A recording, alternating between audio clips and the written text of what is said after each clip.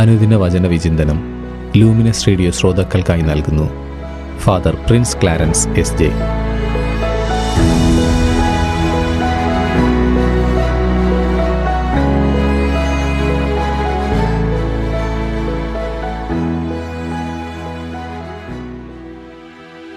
യേശുവിലേറ്റം സ്നേഹം നിറഞ്ഞ ലൂമിനസ് റേഡിയോയുടെ പ്രിയ ശ്രോതാക്കളെ, ഈശോ മിശിഹായ്ക്ക് സ്തുതിയായിരിക്കട്ടെ.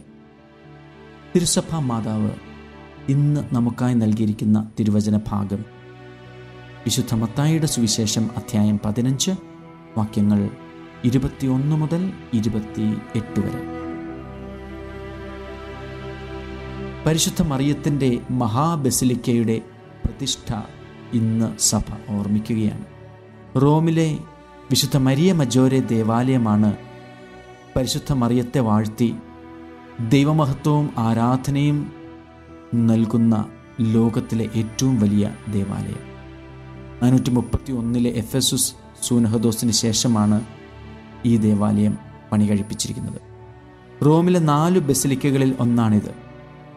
അന്ത്യോക്യൻ സിംഹാസനമാണ് ഈ ബസിലിക്ക പ്രതിനിധാനം ചെയ്യുക.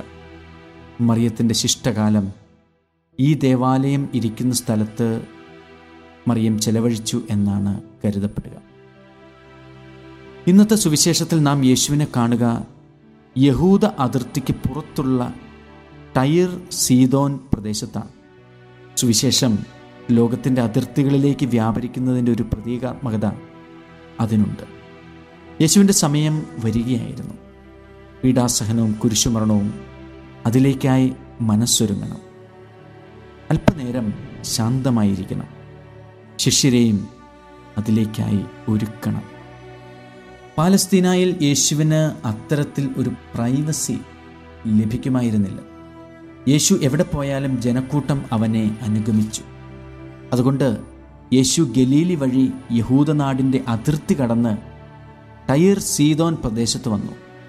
അവിടെയായിരുന്നാൽ കുറഞ്ഞപക്ഷം ഫരിസേയരുടെയും നിയമജ്ഞരുടെയും ശത്രുതയിൽ നിന്നെങ്കിലും അല്പം ഒഴിഞ്ഞു മാറി നിൽക്കാം. ഒപ്പം വിജാതീയ പ്രദേശത്ത് യേശുവിനെ തിക്കിത്തിരക്കി ആരും വരികയുമില്ല. എന്നാൽ ഇവിടെയും ജനത്തിൻ്റെ ആവശ്യങ്ങളിൽ നിന്ന് യേശു പൂർണ്ണമായും സ്വതന്ത്രനായിരുന്നില്ല. ഒരു കനാന്യ സ്ത്രീ യേശുവിനെ അന്വേഷിച്ചു വരുന്നു. തൻ്റെ മകൾക്ക് രോഗസൗഖ്യം നൽകണമേ എന്ന് അവൾ ആവശ്യപ്പെടുന്നു. തുടക്കത്തിൽ യേശു അവളെ അത്രയ്ക്കങ്ങ് പ്രത്യക്ഷത്തിൽ പരിഗണിക്കുന്നില്ല. ശിഷ്യന്മാർ ചെറുതായൊന്ന് അമ്പരന്നു. അവൾക്ക് വേണ്ടത് കൊടുത്ത് പറഞ്ഞയക്കാൻ ശിഷ്യന്മാർ യേശുവിനോട് ആവശ്യപ്പെടുന്നു. ശിഷ്യന്മാർക്ക് അവളോട് കരുണ തോന്നിയിട്ടല്ല, മറിച്ച് ശല്യം എങ്ങനെയെങ്കിലും ഒഴിവാകട്ടെ എന്ന് കരുതിയാണ് അങ്ങനെ പറഞ്ഞത്. യേശുവിൻ്റെ അടുത്ത് വന്ന ഈ സ്ത്രീ നമുക്കറിയാം ഒരു വിജാതീയ സ്ത്രീയാണ്. പ്രത്യേകമായി ഒരു കനാന്യ സ്ത്രീയായിരുന്നു. കനാന്യർ യഹൂദരുമായി പരമ്പരാഗത ശത്രുക്കളുമായിരുന്നു. അവിടെ യേശുവിന് അവളോട് വ്യക്തിപരമായി ഒരു വിദ്വേഷവും ഇല്ല. യേശുവിന് അവിടെ ചെയ്യാനുണ്ടായിരുന്നത് ഈ കനാന്യ യുവതിയിൽ യഥാർത്ഥ വിശ്വാസം ഉണർത്തുക എന്നത് തന്നെയായിരുന്നു.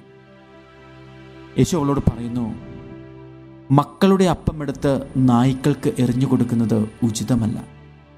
ഒരു വ്യക്തിയെ നായ എന്ന് വിളിക്കുന്നത് വലിയ അപമാനമാണ്.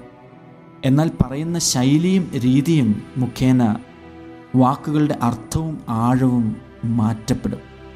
ഇവിടെ യേശു പുഞ്ചിരിച്ചുകൊണ്ടാണ് ഈ വാക്കുകൾ ഉപയോഗിക്കുക. കരുണയായിരുന്നു യേശുവിൻ്റെ കണ്ണുകളിൽ ആ സമയം നിറഞ്ഞു നിന്നത്. രണ്ടാമത്, നായയ്ക്ക് ഗ്രീക്കിൽ ഇവിടെ ഉപയോഗിച്ചിരിക്കുന്ന പദം ക്യുനേറിയ എന്നാണ്. അത് വീട്ടിൽ വളർത്തുന്ന വളരെ ഓമനത്വം തുളുമ്പുന്ന നായക്കുട്ടികളെ വിളിക്കുന്ന നാമമാണ്. യേശുവിൻ്റെ പറച്ചിലിനോട് കനാന്യ സ്ത്രീ പ്രതികരിച്ചത് നായ്ക്കളും യജമാനന്മാരുടെ മേശയിൽ നിന്ന് വീഴുന്ന അപ്പക്കഷ്ണങ്ങൾ തിന്നുന്നുണ്ടല്ലോ എന്ന് പറഞ്ഞാണ്. അവളുടെ മറുപടിയിൽ യേശു അതീവ സന്തോഷവാനാകുന്നു.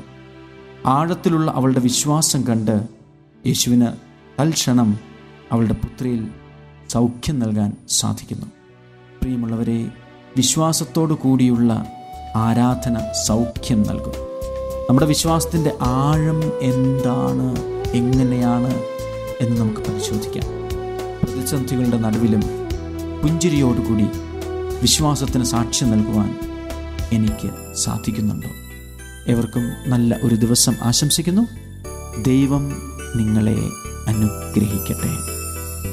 കണ്ണുനീരോടെ നാം പ്രാർത്ഥിച്ചാൽ മറുപടി നൽകുന്ന യേശുവുണ്ട്.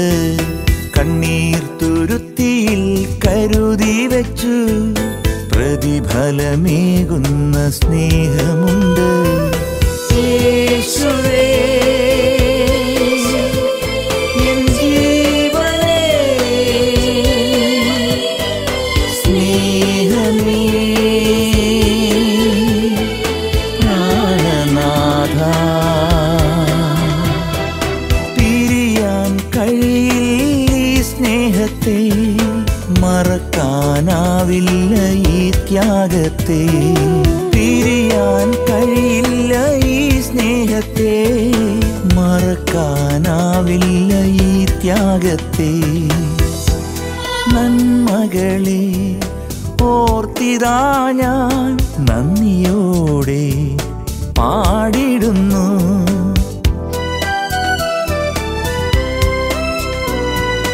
നന്മകളെ ഓർത്തിതാ ഞാൻ നന്ദിയോടെ പാടിടുന്നു.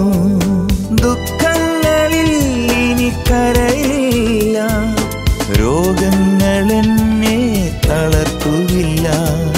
കൺമണി പോലുള്ള കയ്യിൽ വഹിച്ചവനേ, നന്ദി യേശുവേ. യേശുവേ എൻ ജീവനേ, സ്നേഹമേ പ്രാണനാഥ, പിരിയാൻ കഴിയില്ല ഈ സ്നേഹത്തെ, മറക്കാനാവില്ല ഈ ത്യാഗത്തെ. പിരിയാൻ കഴിയില്ല ഈ സ്നേഹത്തെ, മറക്കാനാവില്ല ഈ ത്യാഗത്തെ.